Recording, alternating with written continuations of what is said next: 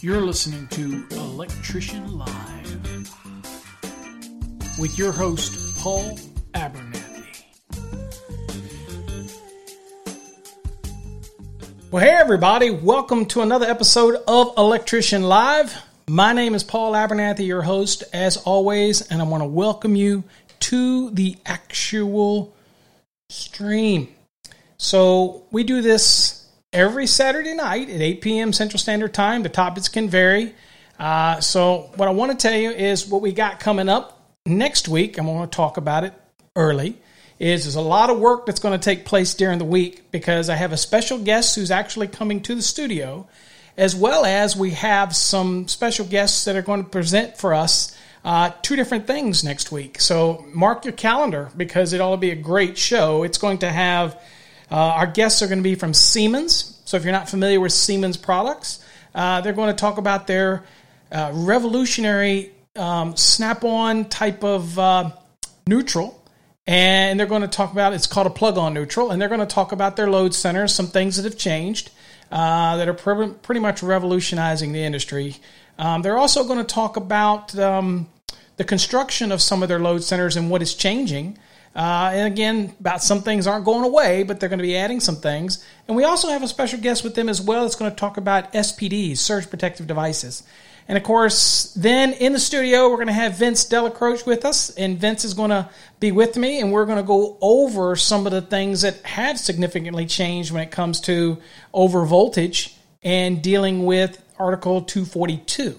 So we're going to round that episode up next week with that. So it's going to be an all Siemens episode, and we're going to be able to look at it and, of course, dig deeper into these different types of products again. So they have kind of paved the way for plug-on design. So it's all about making more space in a panel, and it should be a great show. So I encourage you to bookmark it or subscribe or whatever and join us next week for that great episode with our guests. Okay, so today's episode, we are going to talk a little bit about service bonding. Now, I've covered this before in other episodes, but I had a request from somebody that said, Paul, will you dig into the grounding and bonding aspect of your grounding and bonding course that you offer and just look at service bonding? So I figured I would do that, and we would look at it in the National Electrical Code.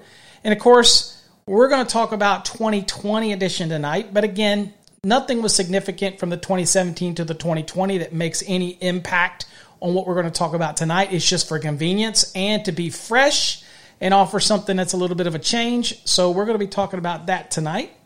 So if you're listening to our podcast, we encourage you to come and join us every Saturday night at 8 p.m. Central Standard Time over here in the live stream, which is over at our YouTube channel, which is youtube.com/masterthenec. But guess what? You can also watch it on our website, electricianlive.com as well. Now, the only benefit of being over here on the actual YouTube stream is that you can interact with us and chime in if you want. I'll read some comments, things like that. So you can watch everything on Electrician Live, just can't comment. Okay, so if you want to comment, jump on over to our YouTube channel. All right, so we're going to kind of get started so that we can fall within our time frame. Hopefully everything goes okay, and all of the switching and everything. I like to think now, we've been doing these Electrician Lives now since January. So we're right here in June, so I guess it's our 6-month anniversary when it comes to Electrician Live. I like to say that I bought in COVID-19, and I'm still with it. Okay, so hopefully we will outlast it. And as we started this in January, and I guess that started somewhere around there. So hopefully you're all staying safe and getting back to work, hopefully soon. Many places are starting to go back to work. And I'm still working from home. It's been about 2 months now. I am itching to get back to my office. Okay, but we're going to keep on plugging forward.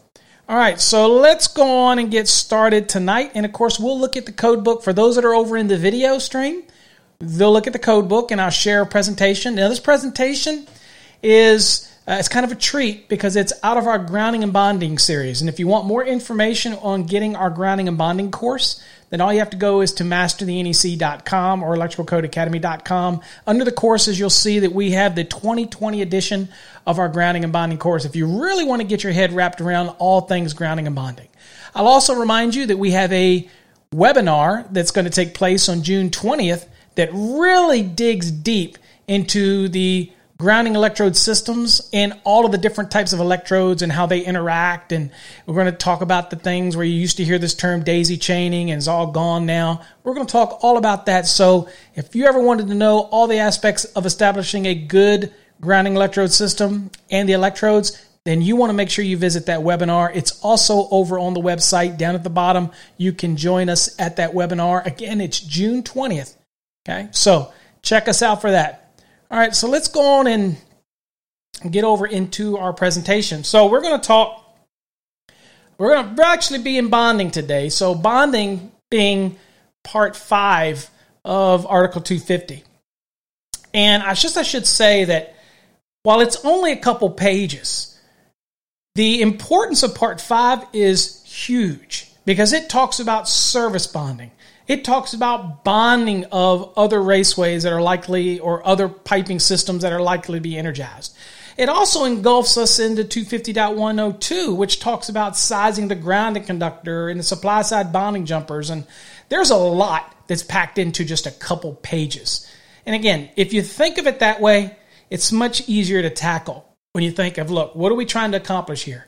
We're trying to do something that's in bonding. Now, always remember, service bonding is going to be at a higher level, and it's going to have some things that talks about things like assured bonding or extra practices that you might have to do, okay, than you would maybe on the load side of an overcurrent device. Still got to do the bonding, but there are just things you have to do a little differently when it comes to services. And as an electrical inspector for years and head engineer at the city of Richmond and in code supervisor for the city of Alexandria, Virginia, right outside of D.C., I would see some of the worst cases of service bonding.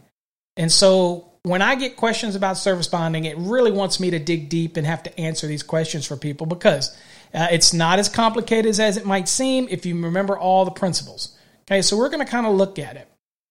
And where I get in the way or where my body gets in the way, I will shut me off, hopefully to not cause any confusion for those that are in the live stream. For those that are over in the podcast, I'm going to read the material to you and try to visually explain it the best I can. So in our presentation, our grounding and bonding presentation, when you go through this unit, which talks about bonding, and it's going to go way deeper than we're going to go to tonight because it goes into bonding for feeders and branch circuits and all those type of things, you're going to get a real good understanding. The same way you're going to get it in our webinar when it comes to grounding electrode systems, because we're going to use our program in order to be able to offer this to you. And this is all part of our grounding and bonding series that we have on our website. Now, after studying this unit, the reader will be able to summarize the general requirements for bonding. You'll be able to explain bonding requirements for services. You'll be able to summarize the bonding requirements for other enclosures other than service. That's in the general presentation. We're only going to talk services today. But in our program, you'd be able to explain bonding requirements for equipment if the voltage at the equipment is over 250 volts, because you have special requirements for that. Our program would cover that as well. And of course, you'd be able to summarize the requirements for bonding loosely joined metal raceways. Okay, all of that would be something covered in our program. And of course, we also would go into hazardous location bonding and sizing and attachment of equipment bonding jumpers. All that type of stuff would be in our general program. Now, remember tonight, we're only going to focus on services. But as you can see, Part 5 gets pretty deep. There's a lot of information that we would cover. Okay, so first things first, when we talk principles of bonding, there's no way that we can have a firm grip or understanding of bonding unless we understand the difference between bonding and grounding. So if you're watching in the video stream, what you're seeing is two metal boxes that are connected together by a metal nipple. These two boxes are metal, conductive, and they are bonded together through the metal nipple, okay, which is a raceway. And so again, it extends the metal from one box, to the other. That is considered bonding. Now, when we run equipment grounding conductors, and everybody wants to call those equipment bonding conductors rather than what they're called, equipment grounding conductors, because they think that bonding is the major role that it plays. Okay, bonding is a major role, but it also establishes a reference to ground. Everything in that equipment grounding conductor comes all the way back to the main service panel. And so, either way you call it, it's still doing a function. It's going to provide grounding, and it's going to provide bonding. Well, when you're dealing in part 1, 2, 3, and 4 of Article 250, you're dealing in grounding. We're in part 5. We're trying to focus more and more on the bonding component. So what is bonding? Bonding is required where necessary to ensure electrical continuity and must have the capacity to conduct safely any fault current likely to be imposed on it. That's why it's so important that we remember about the connections. Okay, it's not just something that we take for granted when we have MC cable and we go into a listed fitting and we make a connection to a metal box. Or we run EMT tubing and we make it into a connector and we make it up to a box. It's how we make those connections are so vitally important. Now, 250.8 give us all these different connection requirements and different ways to do it, but we have to do it. And we have to understand how to do it. Okay, that's the critical component when it comes to bonding. So we're going to talk about it again. We're going to focus on service bonding today. But I want you to understand that by bonding these metal parts together, tying them all together, doing it properly, extends the ground connection to earth because it can be utilized as an equipment grounding conductor. You don't necessarily have to have a wire type equipment grounding conductor in your installation if your raceways are listed in 250.118. If your boxes are metal, all of those things are also an equipment grounding conductor. But the act of bonding all of these together is bonded. They are bonded at that point. Okay. So when we look at it, some of the terms, the term bonded or bonding is defined in Article 100 as a connection to establish electrical continuity and conductivity. I mean, that's the purpose while we're bonding all these metal parts together. Okay. When you get up into 680 and we're talking about pulls and you've got equipotential bonding grid, you're tying everything together in order to reduce voltage gradients. Okay. But when it comes to bonding at services and bonding metal boxes and everything together, you're literally doing this to provide electrical continuity and conductivity. In case it gets energized, it allows for an overcurrent protective device to function. You also on the service are tying all metal parts together so that you don't create differences of potential. And if you have a difference of potential and you come between that, then that's how you're going to have current generated through you and you're going to feel that difference of potential. So bonding everything together brings everything to the same potential. You're never going to remove it. If it gets energized, it gets energized. But if you don't bond it all, then you're not going to clear a device. Okay? So again, all these things taken into consideration. Now, when it comes to services, we're on the supply side of the service disconnection means. So the reality there is you don't have any overcurrent device to trip. So why are we doing it? We're doing it because, one, we're hoping that they have some overcurrent device on the primary side of the transformer that will blow in an incident. And we're tying all metal parts together so if we come in contact with them, that there is no difference of potential, or at least as low as possible. Okay? So the requirements for bonding is performed in many ways. Equipment bonding jumpers, supply side bonding jumpers, system bonding jumpers. We do a lot of bonding. Okay? And all of that's done, again, is to establish electrical continuity and conductivity for all of those connections. Okay. The requirements are included in most parts of Article 250 that we are talking about bonding, but you'll start to see that when we're talking about Part 5 today, it is very much heavily dealing with bonding. Actually, that's the title of that part, and so that's what we're going to focus on. And of course, we're going to look at the code where necessary in order to bring all these references together. So 250.92a in the National Electrical Code. Actually, before we do that, we do need to go to the browser. And we will look and see what the code says.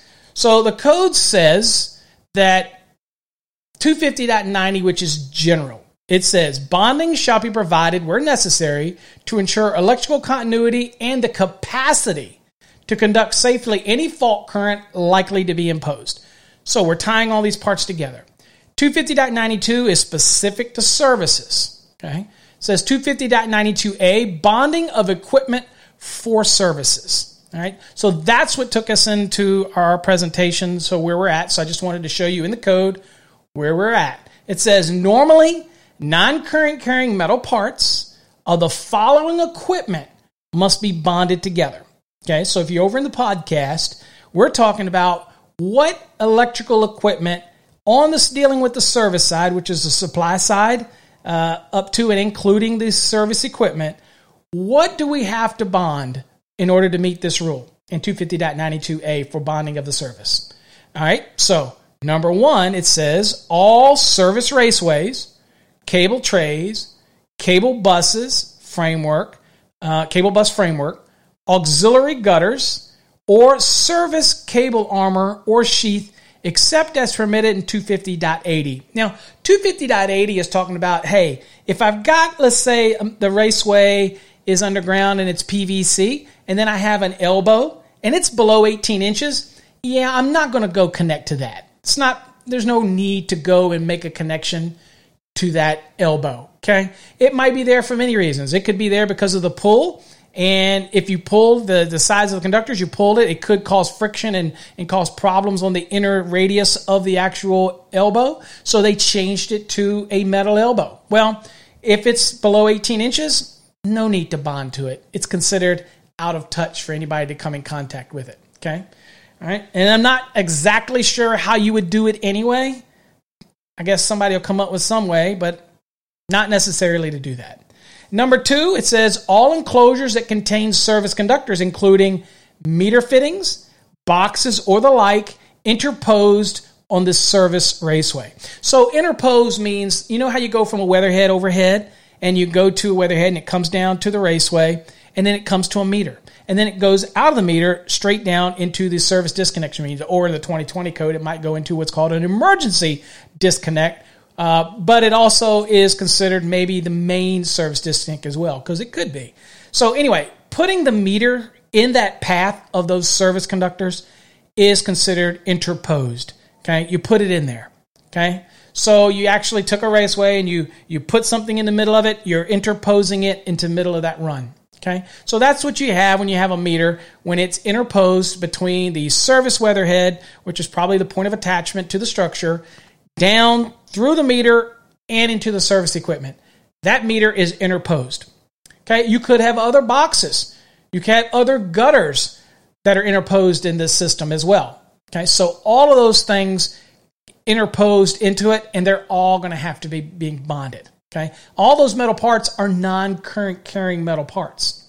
Okay, they're either enclosing or encapsulating or enclosing, like in a box or in a gutter or in a raceway, service conductors. Okay. Now, if you look at this graphic, this is kind of a really good graphic. This is a graphic that's out of our series. And again, I encourage you to check out our series. It is the 2020 edition of the Grounding and Bonding, which literally have hundreds and hundreds and hundreds of graphics in them and quizzes and things like that to help you make sure that you really understand it. Here we see the utility, and we see it coming down to the point of attachment. You have a weatherhead, it's coming down. That meter enclosure, for example, is interposed in that system. Okay, and it comes down, and then, of course, here you have a metal wireway. Now, this is not an auxiliary gutter.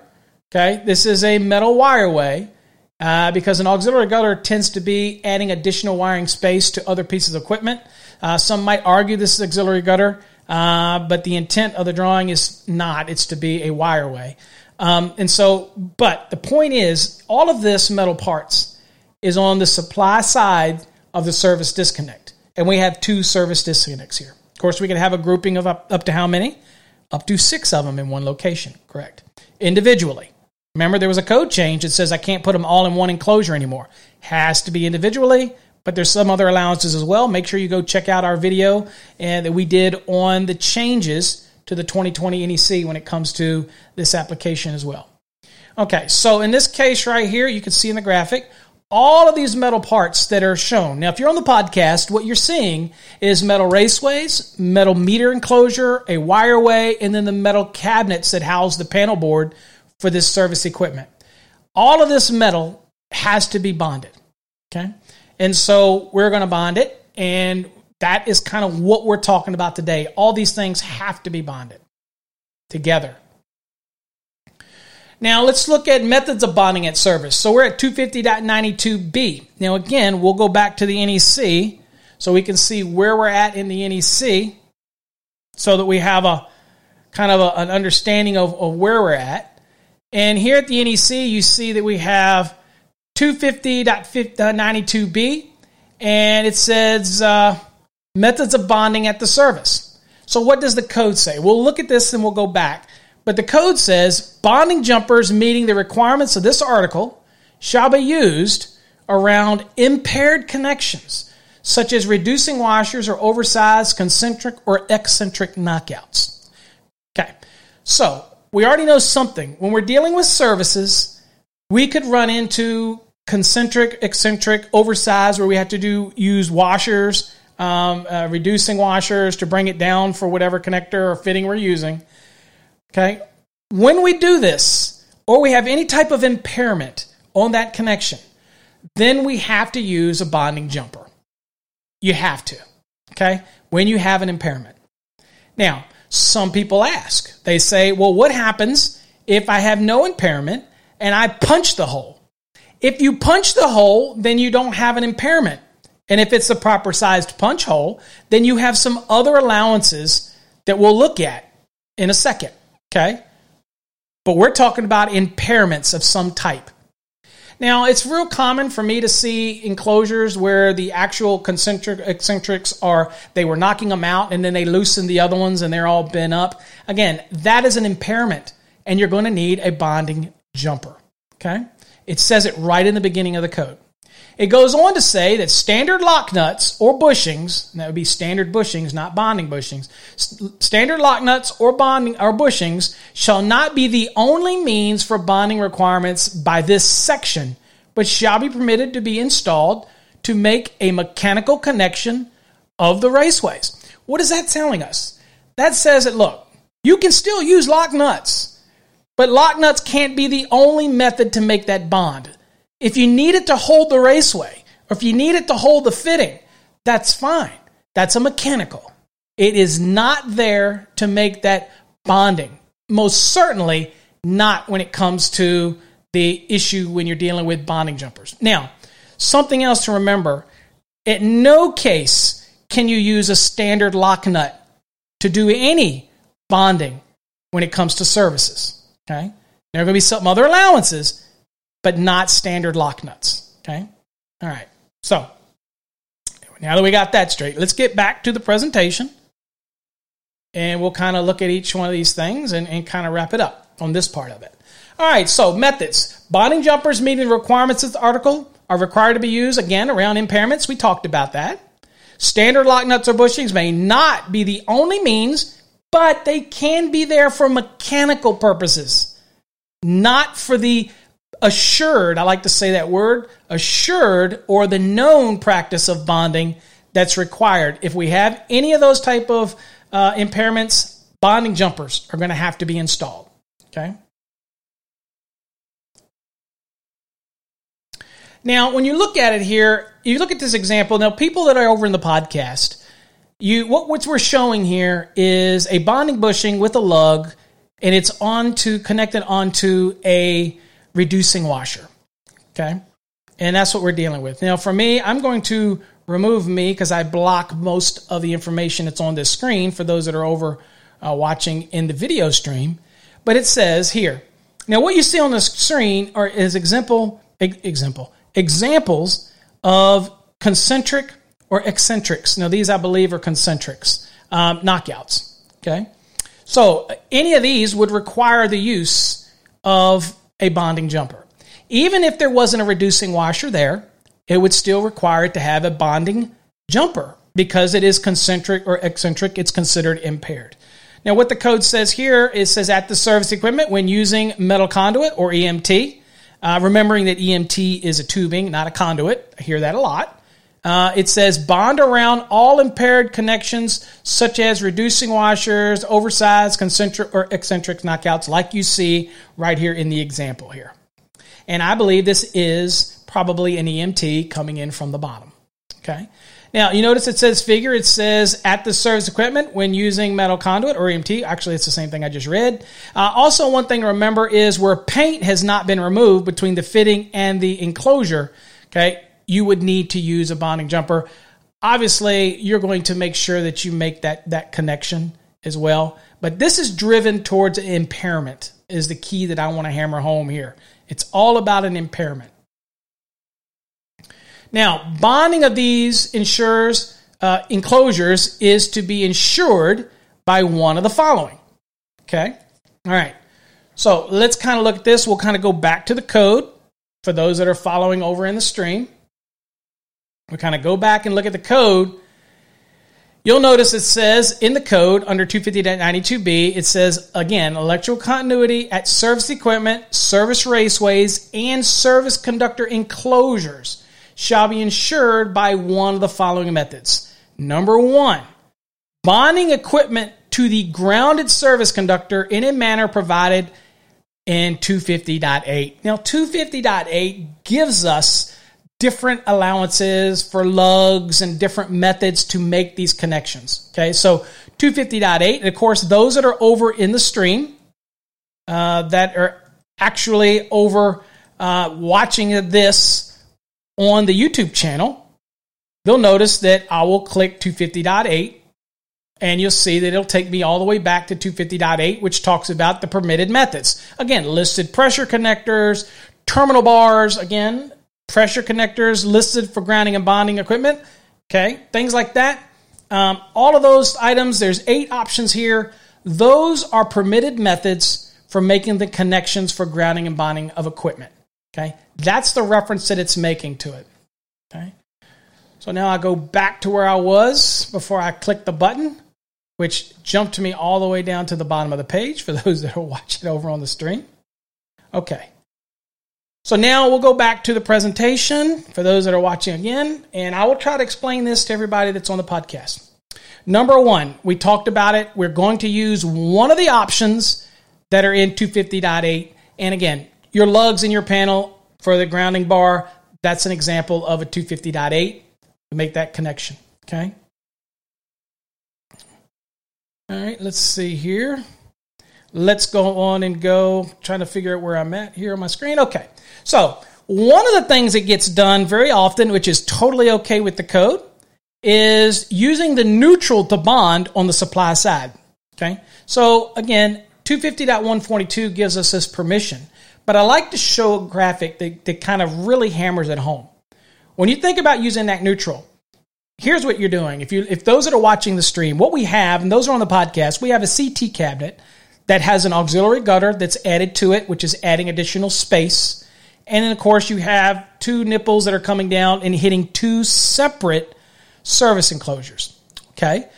All of the metal parts on the supply side are all to be bonded together. Okay. Now, the code allows me to bond them as well to the neutral conductor. Now, of course, in all these service equipments we have here, we're going to have main bonding jumpers, and that's going to connect our grounded conductor to our equipment grounded conductors to the enclosure and ultimately to the grounding electrode conductor as well. But also you have various types of supply side bonding jumpers that are going to connect each one of these components together, whether it's the gutter to the actual CT cabinet enclosure. And of course, in the CT cabinet enclosure, we have a supply side bonding jumper connection there. Okay, that would not be the main bonding jumper. That's over in our service equipment. That's a CT cabinet. But the point is, you notice that the bonding of the raceways, the bonding of the auxiliary gutter, all of that is to the actual cabinet. And the grounded conductor is connected directly to the cabinet. So they're all tied together. Now you ask yourself, why can I do that on the supply side, but I can't do that on the load side? Well, rather than blow your mind, It's okay on the supply side because that is where we're trying to get reference of potential between all metal parts. We don't have an overcurrent device that we can control. But the code tells us we have to do this. So we could really get into the deep whys, but we really need to know that we just have to do this. And so this is an example of tying it all together. Okay. Now, when we get into our course on the grounding and bonding course, we dig deeper into the why. But I don't want to take up all our time because we have a lot of stuff to cover tonight. Just know that you have to do it and tie it. But you can use the neutral to do this. Okay. And that is very common to do. And that gives us the allowance to do this. But you'll notice that all of the connections in this picture are utilizing some type of lug that would be listed in 250.8 to make this connection. And that's really the point we wanted to hammer home with this one. Okay.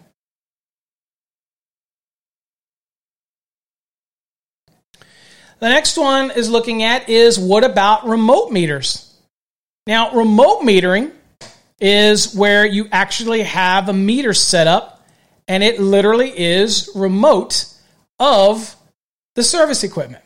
It's upstream. The meter is not right there interposed at the normal weatherhead coming down and then straight into a service disconnect application. It's remote. So you might have an overhead that comes down, hits a meter, then goes back out and goes up and hits on over to the house. It's considered remote. Okay. Now, that meter base in that remote, it's remote, is going to have to be bonded to the neutral. Now, in most cases, the meters that we're dealing with, mostly in residential, are going to have it set up so the grounded neutral conductor does make contact with the case. But you do have meters you have to be careful that are called tenant side meters that would not. Okay, so you have to be very careful of that application. But verify that the neutral is bonded to the enclosure. Always make sure that. And I tell people, as I always tell electricians, don't be afraid while you're doing this setup is to take the continuity tester on your meter and check from the neutral over to the case once it's terminated to make sure that it rings out. We want to make sure that that connection is there. Okay, we don't want to have any difference of potential. We want to give anything that might energize those metal parts the ability to get back to that neutral, back to its source, and if there is some type of overcurrent protection on the supply side by the utility, that it will hopefully clear. Okay, we don't know what they do, but we're hoping that it's going to give us something. Okay, now. Connection of the grounding electrode may be required by the servicing electrical utility. This is something I want to bring up. There are many people that say you cannot put the grounding electrode conductor inside of a meter enclosure. Now, I will remind you that you want to put the grounding electrode conductor at the service disconnection means, where you're going to have the grounded conductor and the equipment grounded conductors all come together inside the service equipment. You are permitted to also have a connection to earth here at the remote meter. And in fact, some utilities may require it. But let me address putting a grounding electrode conductor, whether it's an auxiliary electrode or it's the grounding electrode conductor that's required at the service, putting it inside of the meter. Many of them don't like it. Many jurisdictions don't like it. They say that it has to be readily accessible. I disagree. It's readily accessible to those that need to get there to it. Once it's inside the meter, if there's a tag on it, usually if you terminate it right, you torque it right, you do it, why do you need to get to it? The code actually says that it can be installed anywhere up to the service point or the point of attachment. It can be anywhere on the supply side, including within the service equipment, all the way up to, again, like this case, up to the weatherhead. So it could be anywhere in there you could actually make that connection. But we typically do that in service equipment. But nothing that says it can't be in the meter. But many jurisdictions don't like it. So again, rather than fight, sometimes they like to fight. Maybe you just don't do it. But some of them might, on a remote meter case, might want you, like shown here in the graphic, they might want you to put what's called an auxiliary electrode provided. Remember, that's an auxiliary. That is not your grounding electrode for your structure. Okay? It's not. It's an auxiliary electrode. Doesn't have to meet the same rules as we do for a grounding electrode conductor that's at the structure. And again, we're going to cover all that in our June 20th webinar. So hopefully you sign up for that and enjoy that, because we're going to go over all these little nuances that have to do with things like this. All right, so another remote metering situation. Here's a CT cabinet with an offset meter. Okay, prime example here. You have a CT set up. You have multiple sets coming in, and all these metal parts are bonded together, and they're bonded to the neutral. Okay, so bonding current transformers type enclosures that are installed remote from and on the supply side of service equipment, all permitted in 250.142, all a common practice that we follow in 250.92b1 as well. It bonds all these metal parts together. Okay, very common application to utilize. All right, so the next one we look at here is 250.92b, and that is number 2. Now, let's go back to the code so we can go back to look at what the code says as we change back and forth into the code. All right, so number 2, we covered the first one. Number 2 says connections using threaded couplings or listed threaded hubs on enclosures if made up wrench tight. So that's the one we're dealing with in that scenario. Okay, so let's kind of go back and look at what we're dealing with here. So as you see, those that are watching on the video, those are over in the podcast, I will explain. We have a wireway that comes up from a lateral, and you have multiple services here, and they're interconnected with the equipment using nipples or threaded couplings or hubs. So one example, we see a meter on the left where a meter directly connects to an exterior panel, and it's going through a 4-screw mounted hub that sits on the top of this NEMA 3R enclosure, and then the meter sits directly on top of it. Okay, so that's considered bonding the actual enclosure to the nipple, to the meter. All of that's connected together, and that's okay. That's acceptable to use a threaded hub. Now, over on the right side, you see threaded conduit couplings. Perfectly fine. Now, another thing that people ask me, can I use a weatherproof hub like a Myers hub? Well, yes, if it is listed for grounding and bonding use. Just verify that the one you're getting is listed for grounding and bonding, then at services, because again, it has to be for grounding and bonding with services applications. If it is, then it's perfectly okay to utilize as well. Just make sure that it's listed for bonding at services, not just bonding in general. So this is an example of what they look like. For those that are over in the podcast, I'm showing a picture of some hubs, and these are courtesy of Thomas & Betts, and these are some examples of some hubs, and you'll see the one on the left, which has the screw on it. That one is definitely rated for service bonding. So these are weatherproof hubs, suitable for installation at service equipment, and they have to be listed in compliance with UL 467 in order to meet this allowance to be used as service bonding. Okay? Again, all you have to do, if there's ever a question, I usually have people that say this to me. They say, well, how do I know? Look, and I realize that I'm blocking this, folks. All you have to do is ask the manufacturer.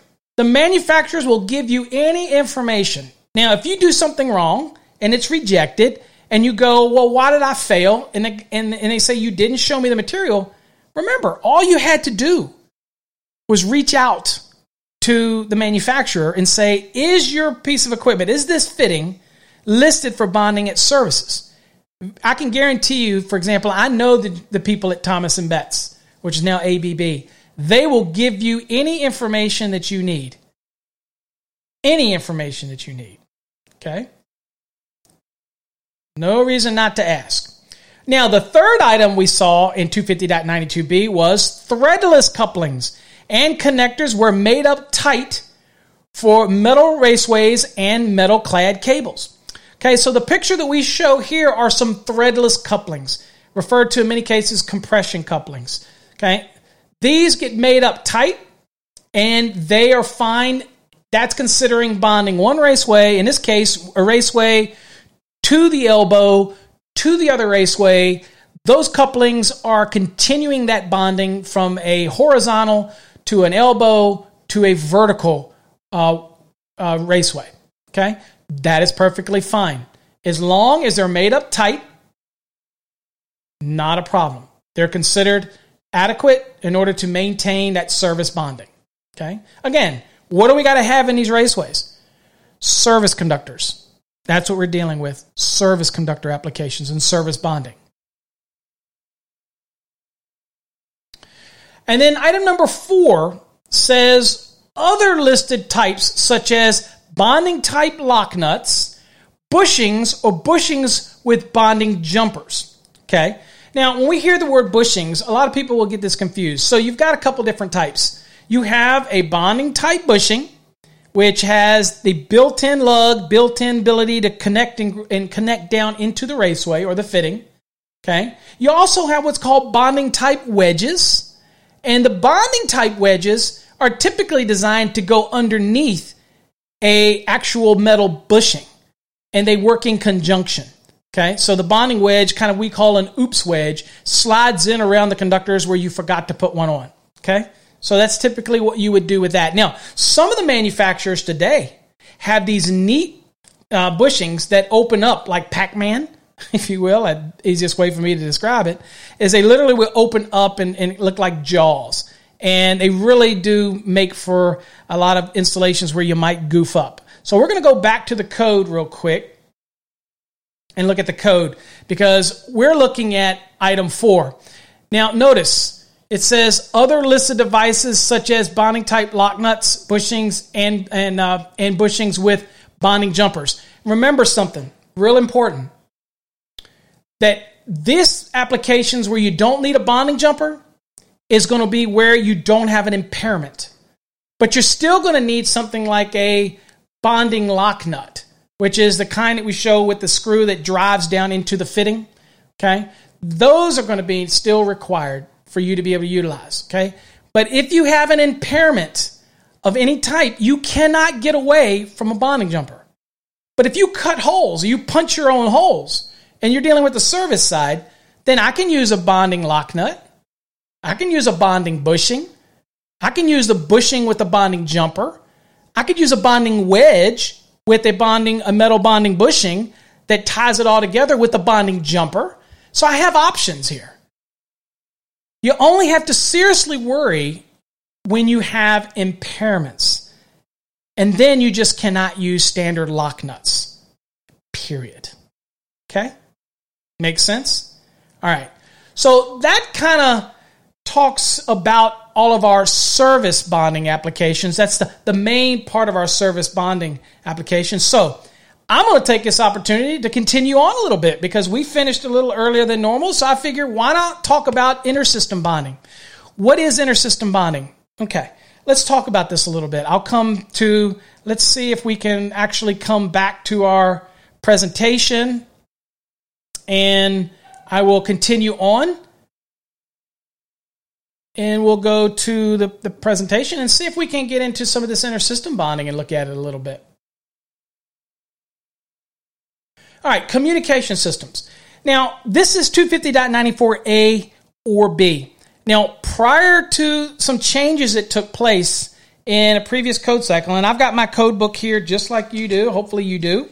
And if you look in your code book, you're going to notice that typically you're going to have some grayed out areas.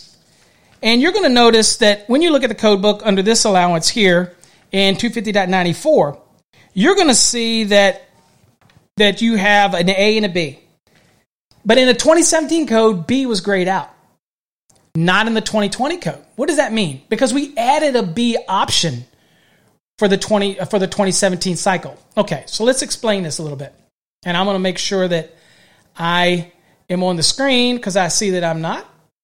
Okay, let me explain. Intersystem bonding. If you have CATV, phone systems coming in, cable, satellite dish, whether it's Dish Network, DirecTV, or whatever, if they're coming to a building, all those communication type systems have to have a place to make a connection, and it has to make a connection to your grounding electrode system. And we give you options on where to make this connection outside at the meter enclosure or outside at the service equipment. You can make it directly to a device that connects onto the grounding electrode conductor. We're going to talk about all this. But when it comes to communication, you have a little device Okay. And this little device has to have at least three screws, three settings on it, three screw sets on it for you to be able to make the connections. Can you have more? Absolutely.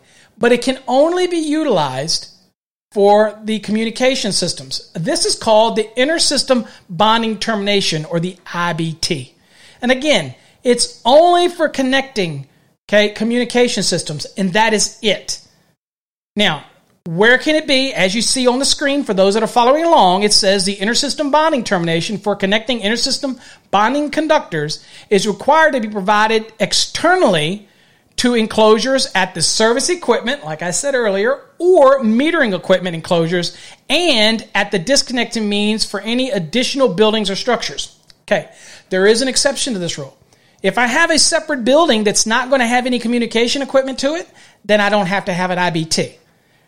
But if there is going to be some type of communication, maybe it's cable TV or maybe it's satellite dish, then it needs to have an IBT connected to it. Okay? Now, a couple other things to remember. You cannot come to this IBT for things like PV connections, for bonding arrays. Okay? You can't do it. Or bonding CSST, corrugated stainless steel tubing. You can't do it at these IBTs. Okay? You can't. But we do have an option B, which is going to help you out. Okay? So let's finish looking at option A. What is the deal with this IBT or this block? And we're going to see a picture of one in a second for those that are watching over on the stream. It has to be accessible for connection and inspection. Obviously, it's got to be there for the inspector to look at it. It needs to consist of a set of terminals with the capacity to connect not less than 3 inter-system bonding conductors from 3 different possible types of communication systems. And if you buy them, they're already going to come that way. So don't worry. Okay, it does not interfere with the opening of the enclosure for a service, building, or structure disconnection mean or meter equipment. Now, they make some that clamp on the outside of a meter that give you the lugs. It just can't inhibit the operation of the meter. Okay, they make other different types that actually will, again, clamp onto the grounding electrode conductor and still give you the number of terminals you need. And they make separate ones that will mount that you can actually add a tap from it over to the grounding electrode conductor in order to be able to meet this requirement. Okay, so it gives you some allowances here. Now, at the service equipment, be securely mounted and electrically connected to the enclosure for the service equipment, to the meter enclosure, or to an exposed, non-flexible metal service raceway, or be mounted at one of these enclosures and be connected to the enclosure or to the grounding electrode conductor with a minimum of a 6 AWG copper conductor. Okay, so what this is saying is we're going to let you make these connections at service equipment. We're going to let you make them at meter enclosures. We'll even let you make it to the exposed, non-flexible metal service raceway, which contains service conductors. Because remember, we did all that bonding that we were supposed to do in 250.92. So it should be bonded all together, right? Okay, so we're giving you some allowances. Now, if you want to have it separate, that's fine. You can connect it over to the grounding electrode conductor, and all you got to do is make a connection over at the grounding electrode conductor and run a 6-gauge over to the separate device. So you have a lot of options here. Now, when you're at the disconnection means for the building or structure, let's say you're at a separate building or disconnection means, it says, be securely mounted and electrically connected to the metal enclosure or the metallic enclosure of a building or structure's disconnection means, or mounted at the disconnection means and be connected to the metallic enclosure or to the grounding electroconductor with a minimum 6 AWG copper conductor. Now, you notice in this case here, we don't see the use of the metal raceway because, again, to that separate building, that would be a feeder. So even if it was a metal raceway, we're not going to be able to connect to that, okay? But at that separate structure, we still have to establish a grounding electrode system usually, okay? There is exceptions to that rule for branch circuits supplying a building. But generally, for a separate building and structure, we have options here. We have the disconnect. We might even have, for example, in some cases, we might have a separate building that has its own meter, and then you just treat that whole building like it's its own service, and then you would kick you back into normal rules where you could do it at the meter, the service disconnect, or what have you. But this is one here's talking about going to a separate building, and obviously you're going to be feeding it with a feeder. And if that building is going to have communication systems in it, then you have to also provide that IBT at that structure as well. Okay. Now, again, if it's not there, you're not going to do it. It's just a garage, let's say, and you're not going to have any communication out there, then you don't have to do it. But if you're going to have cable TV out there or something like that, dish network or something, then you got to meet this requirement. And again, all terminals shall be listed for grounding and bonding. So even when you make a connection to, let's say, the grounding electrode conductor, and you run it off to one of those little nifty little boxes, IBT boxes, again, you still have to make sure you're using, let's say, maybe a split bolt connector that is actually listed for grounding and bonding. Okay, should go without saying, but we want to make sure. Now, this is what it looks like. One of them looks like from one of the manufacturers. This is Irico. And you'll notice here that it is actually connected directly to a 6-gauge, probably connected right to the grounding electrode conductor, or it has a jumper over to it. Okay, maybe it's the one that's coming out and poking down, and then it's going out, going down to the grounding electrodes. Well, this just gets in the way, if you will. Okay, and everything else would connect to it. So this is an example of intersystem bonding IBT connection. And again, it can only be used, I want to stress it enough, only used for communication systems. Now, you're saying, well, what about my CSST? What about my PV? I want to have a convenient place to make that connection to the system. Okay, well, the code's got you. Not a problem. So what the code says is we're going to give you another option. Now, this is the exception right here that says if you don't have at those existing buildings and you don't have any intersystem communication systems, then you don't have to do it. Okay? Now, the other means. What does that mean? Okay, well, let me get rid of me so those that are watching the stream can see it better. I am allowed to also option to use a bus bar. And it could be copper or aluminum, believe it or not. Some people think they like, really? It can be aluminum? Absolutely. And it's a bus bar that is 1/4 of an inch thick and 2 inches wide, and it is long enough. We don't give you a rule for the length because it has to be long enough, what? To give us our minimum 3 connections, but also it needs to give us any additional connections that we might need because we can use this other means to make other connections, okay? We could use this to connect our CSST. We could use this to connect the bond to a PV system or whatnot to the array. Then we can use the other means. We just cannot use the IBT for communication only because they're only listed for that. But here I could use this bus that I use all the time in data rooms to connect all of the bonding jumpers and everything together, loop everything together. You could use this. It's perfectly acceptable to do that, okay? So the bus bar shall be fastened and shall be securely fastened and shall be installed in an accessible location. Connections shall be made by listed connectors. Again, whether you're drill and tap, whether or not you're putting a hole and you're actually screwing with nut and bolt a lug on it, it has to be in accordance with 250.8 type of terminations. Okay? So just keep in mind that if it's an aluminum bus bar, you have to worry about its connections because it can't be within 18 inches of the earth if it's outside, okay, and it's exposed, okay? And we did have some changes in 2020 to this, but yeah, we're talking about a bus bar outside. You're still going to have the limitation not to be within 18 inches of the earth, okay? All right. Now, exceptions to A and B means for connecting intersystem bonding connectors are not required, again, where communication systems are not likely to be used. Well, I'm going to argue that in all buildings that are commercial buildings, all buildings residential, they're all going to have some type of communication system, and it has to be there. Accessory buildings or garages that don't have communication systems in it aren't going to require you to put this IBT or option B if you want more options there for other things that need to bond to the system. Okay, not required. That's what the exception is all about. Okay.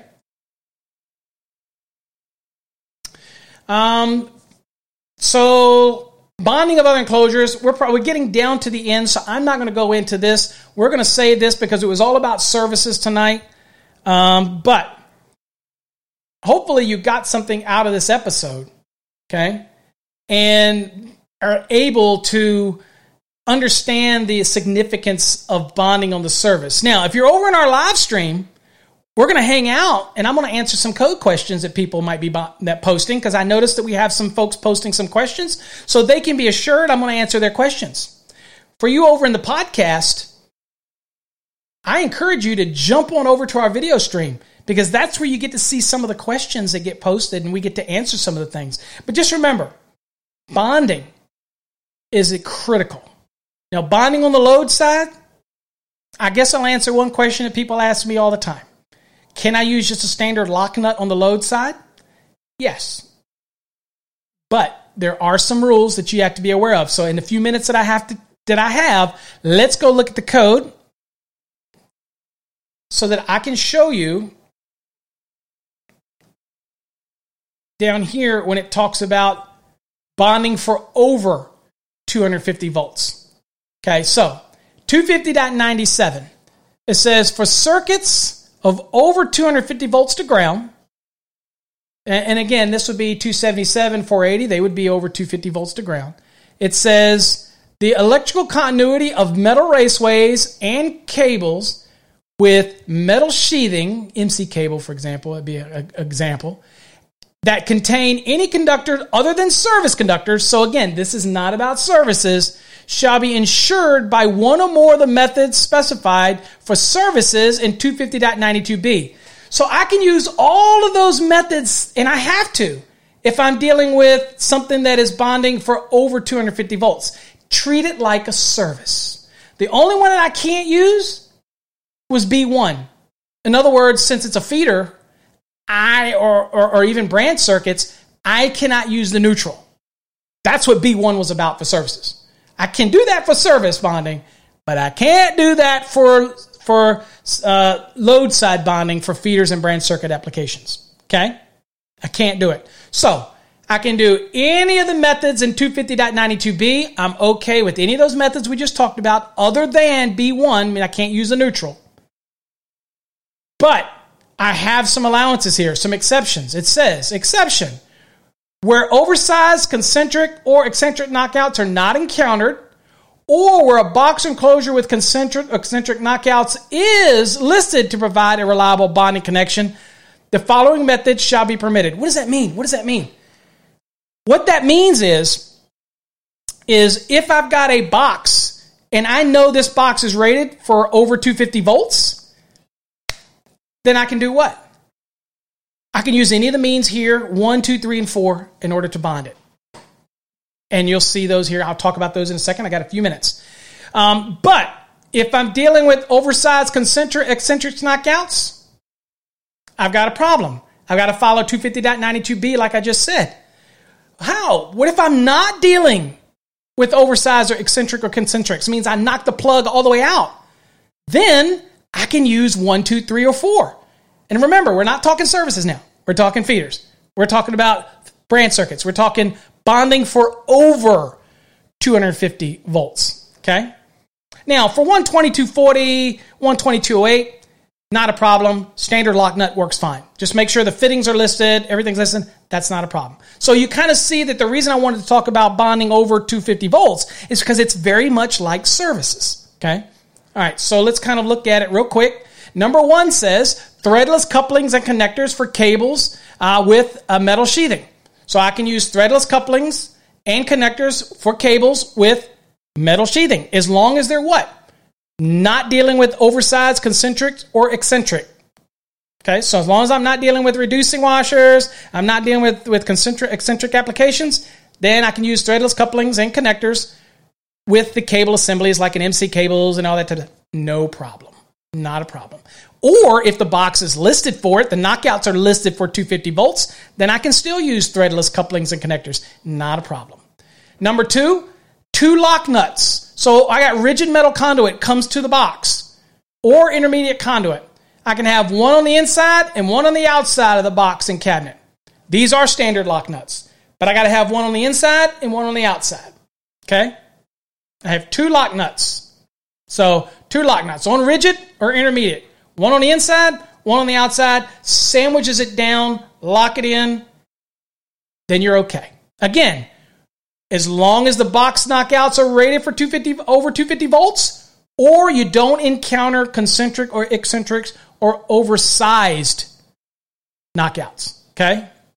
Number 3, Fittings with shoulders that seat firmly against the outside of the box. It says fittings with shoulders that seat firmly against the box or cabinet, such as electrical metallic tubing connectors, flexible metal conduit connectors, and cable connectors with one lock nut on the inside of the box or cabinet. That's just a standard application. Again, remember the charging statement here. To be able to do this, no oversized, concentric, or even eccentric knockouts, okay? Or the box is rated. The knockouts are rated for over 250 volts. Then I'm okay. I use standard fittings for EMT, FMC, all those type of things. Perfectly fine. And then the last one is listed fittings. I can use any listed fittings with a specific type of wiring method as long as it's listed for use with that type of wiring method. Not a problem for this application. As long as I meet, again, the rules here in the charging statement. Oh, right here in the exception, right here in the exception. As long as I meet those and I'm not in, and I haven't, as long as my box is rated for over 250 volts or I don't have any oversized or concentric or eccentric knockouts, then I'm good to go. I can use the listed fittings that's listed for the wiring method that I'm choosing. Pretty simple stuff when you think about it. All right, that's going to take us back to me. And hopefully you got something out of tonight's episode. If there was any questions that I generated, it's a lot of stuff to cover in an hour. Join me each week during the week when we do exam prep, usually on Wednesday nights at 7 p.m. We just dig into all. Bring your questions. We'll try to answer them. We'll look at some code examples. Join us every Saturday night here on Electrician Live. If there's a topic you want me to cover in future episodes, holla. Email me. Let me know. info@masterthenec.com. Also, bookmark next week. We have a great show with Siemens. Special guests. There's going to be 4 special guests on that show. That's going to be, I'm going to have to work a lot of things to do that. So if you're over on the video stream, hang in there. We're going to continue on. If you're over on the podcast, thank y'all for coming. I appreciate you. Until next time, stay safe and God bless.